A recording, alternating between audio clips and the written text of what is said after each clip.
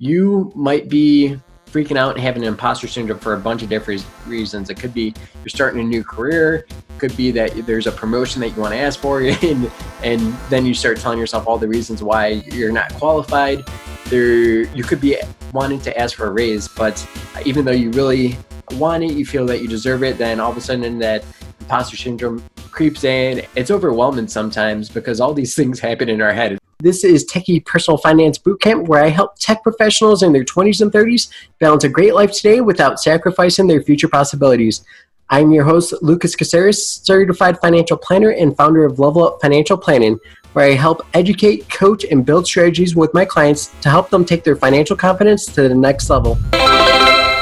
Here's an important compliance disclosure. This podcast is for informational purposes only and are not to be considered recommendations. It is recommended you consult your trusted financial professional before implementing any information obtained from the Techie Personal Finance Bootcamp.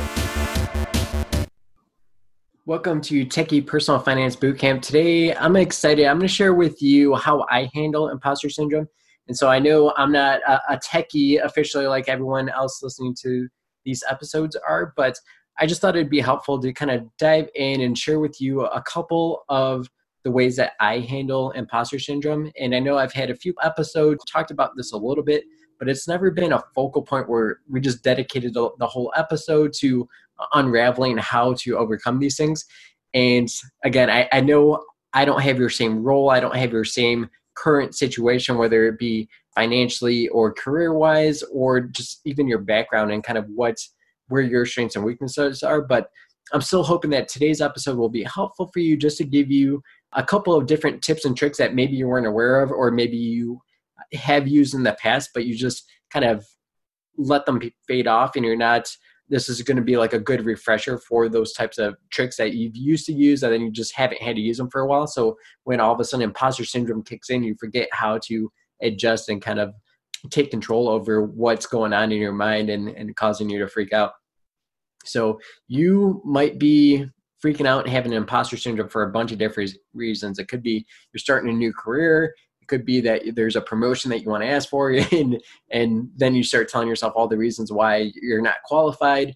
You could be wanting to ask for a raise, but even though you really want it, you feel that you deserve it, then all of a sudden that imposter syndrome creeps in and you start kind of challenging yourself as far as, well, here's a couple of chinks or weaknesses in your armor. Like, are you sure this is something you want to do? So I know it's overwhelming sometimes because all these things happen in our head. It's not typically the things that we say out loud or have conversations about. So that's definitely one of the things I've found to be super helpful whenever I'm struggling with some of those things. Just even talking about it out loud with someone will help you kind of work through. And then it's cool too, because a lot of times if they're kind of a trusted resource, they'll both point out like, hey, that makes sense. And they hear you. They say like, how can you improve that? And they can also address too if you're just being crazy, because there's definitely plenty of those times where it's just not even founded in reality, some of your concerns and some of the things that we make up in our head. So a few other ways that I've helped kind of control my imposter syndrome is actually over prepare. If there's a situation where I don't have as much control or feel like I might be underprepared, then I take every opportunity. I'll stay up super late, researching stuff so that I'm as informed as possible. I'm able to answer a lot of different questions. So not just be able to provide like definitions, but actually run different strategies through my head.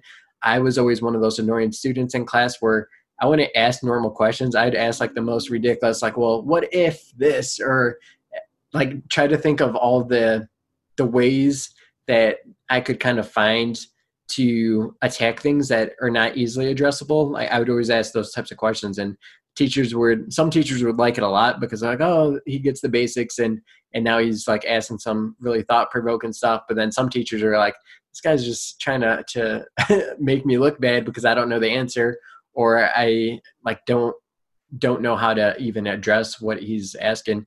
So it's something that I've always done. I always want to look for that rare situation, all those different thoughts, because it's very easy for someone to share, this is the positives, this is the negatives.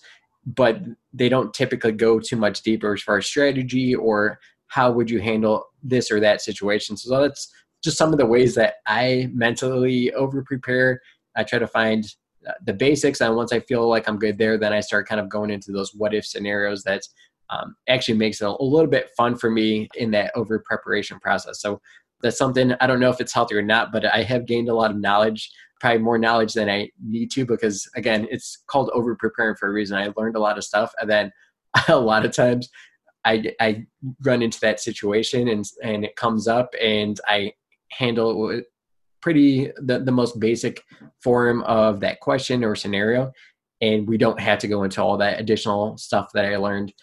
So yeah, definitely may not be the most efficient team, but it's given me confidence, and it has kind of increased my knowledge to be able to go in and feel like I can confidently answer any question or most any question, any way this conversation could develop.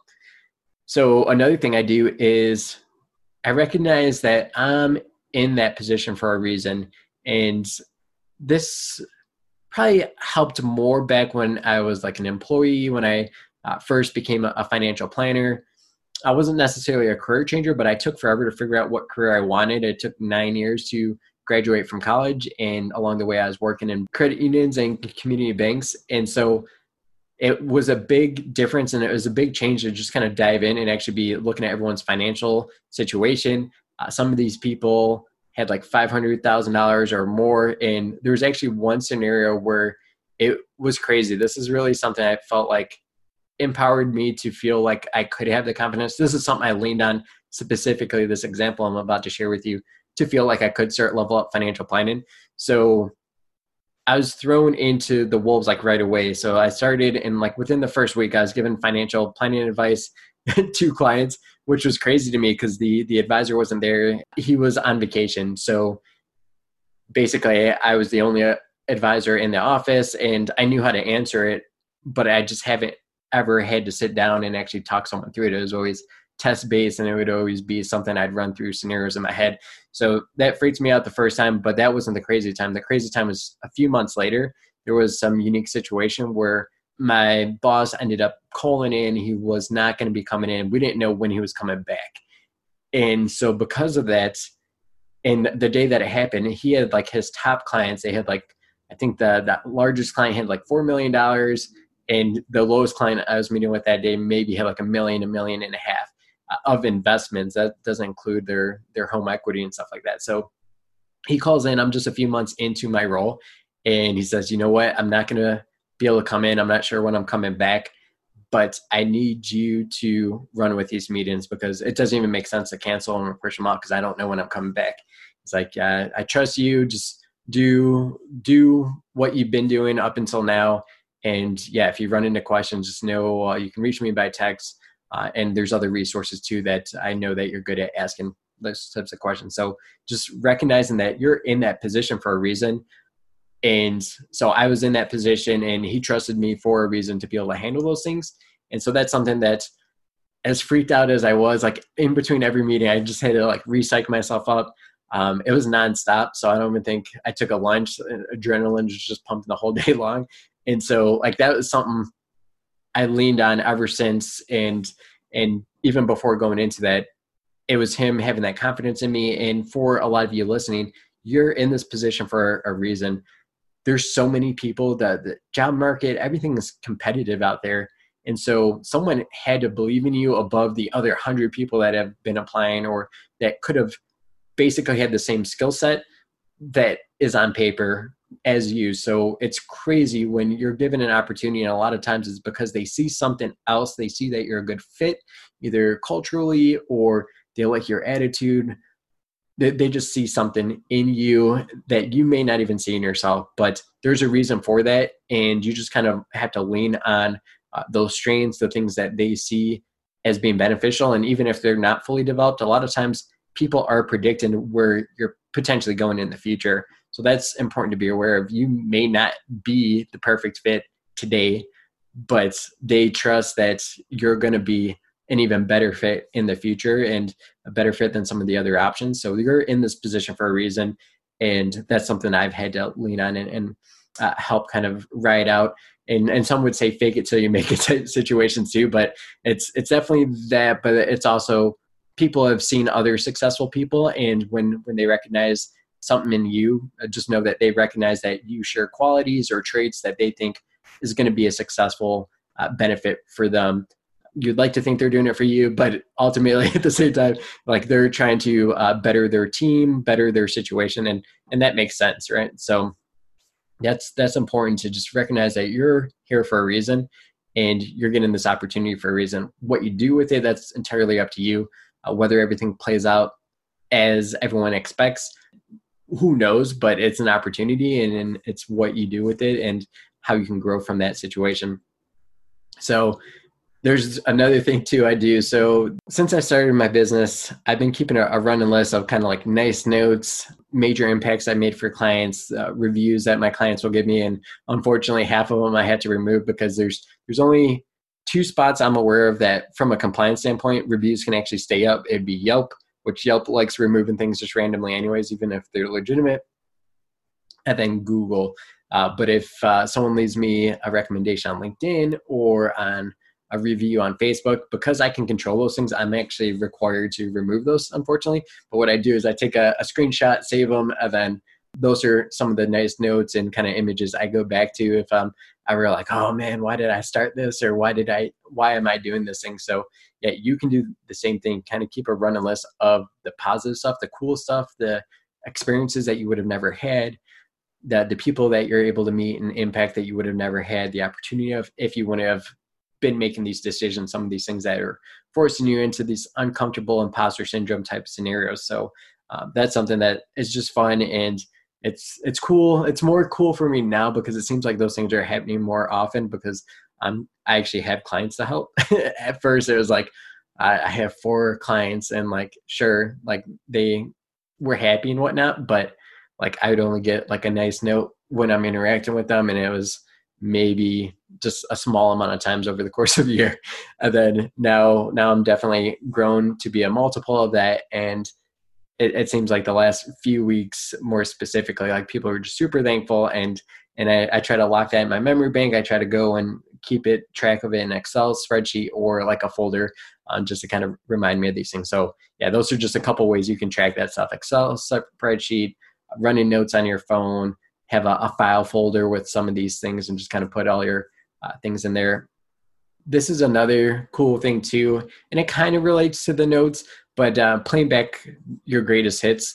How this is different for me is when I kind of am able to go back and be like, hey, I know I'm not probably the very best financial planner ever, but I feel like I'm pretty good.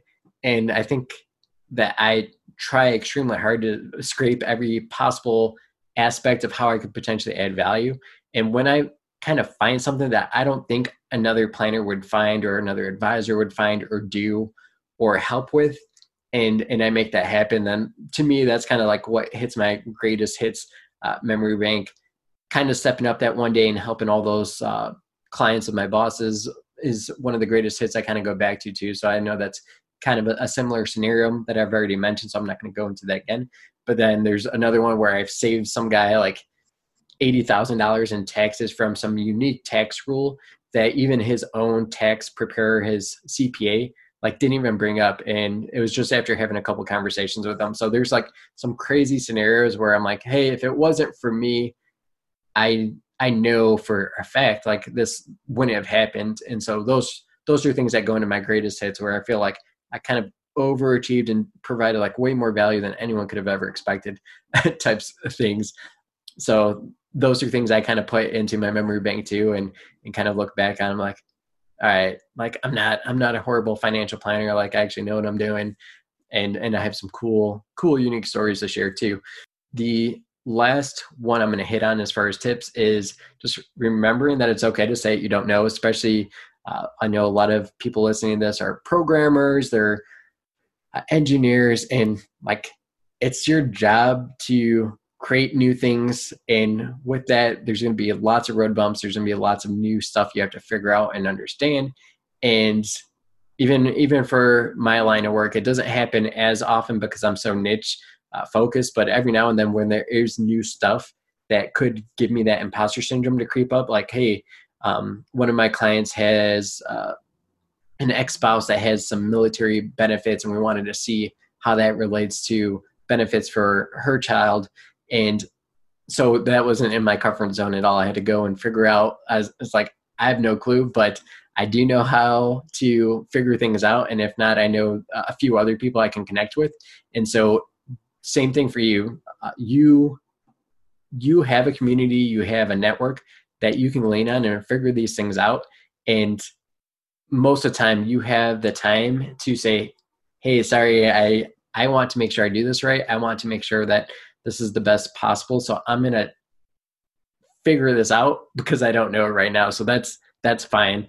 I have to do that often. Earlier in my career, I did it all the time. And so people appreciate that. So I know it's scary at first, the first few times, especially if you're in a new job or a new team and you're like, man, they're going to think I'm so like, I have no clue what I'm doing. And like, in all honesty, if those people are even like halfway decent, coworkers or bosses, like they're going to remember back to their first day, their first week, and how stressful it was and how many times they messed up because they forgot to ask or they were trying not to ask. So it's almost the best thing you could ever do is say, hey, I don't know, I'll figure it out. And then one thing though that I do know other people get annoyed with is don't ask the same question twice. So if you're not really good at remembering things, take notes, store it somewhere. I know that drives people crazy. People are willing to help, but they're not willing to help with the same exact question twice because that gets very frustrating, especially when we're all busy. So that's a tip.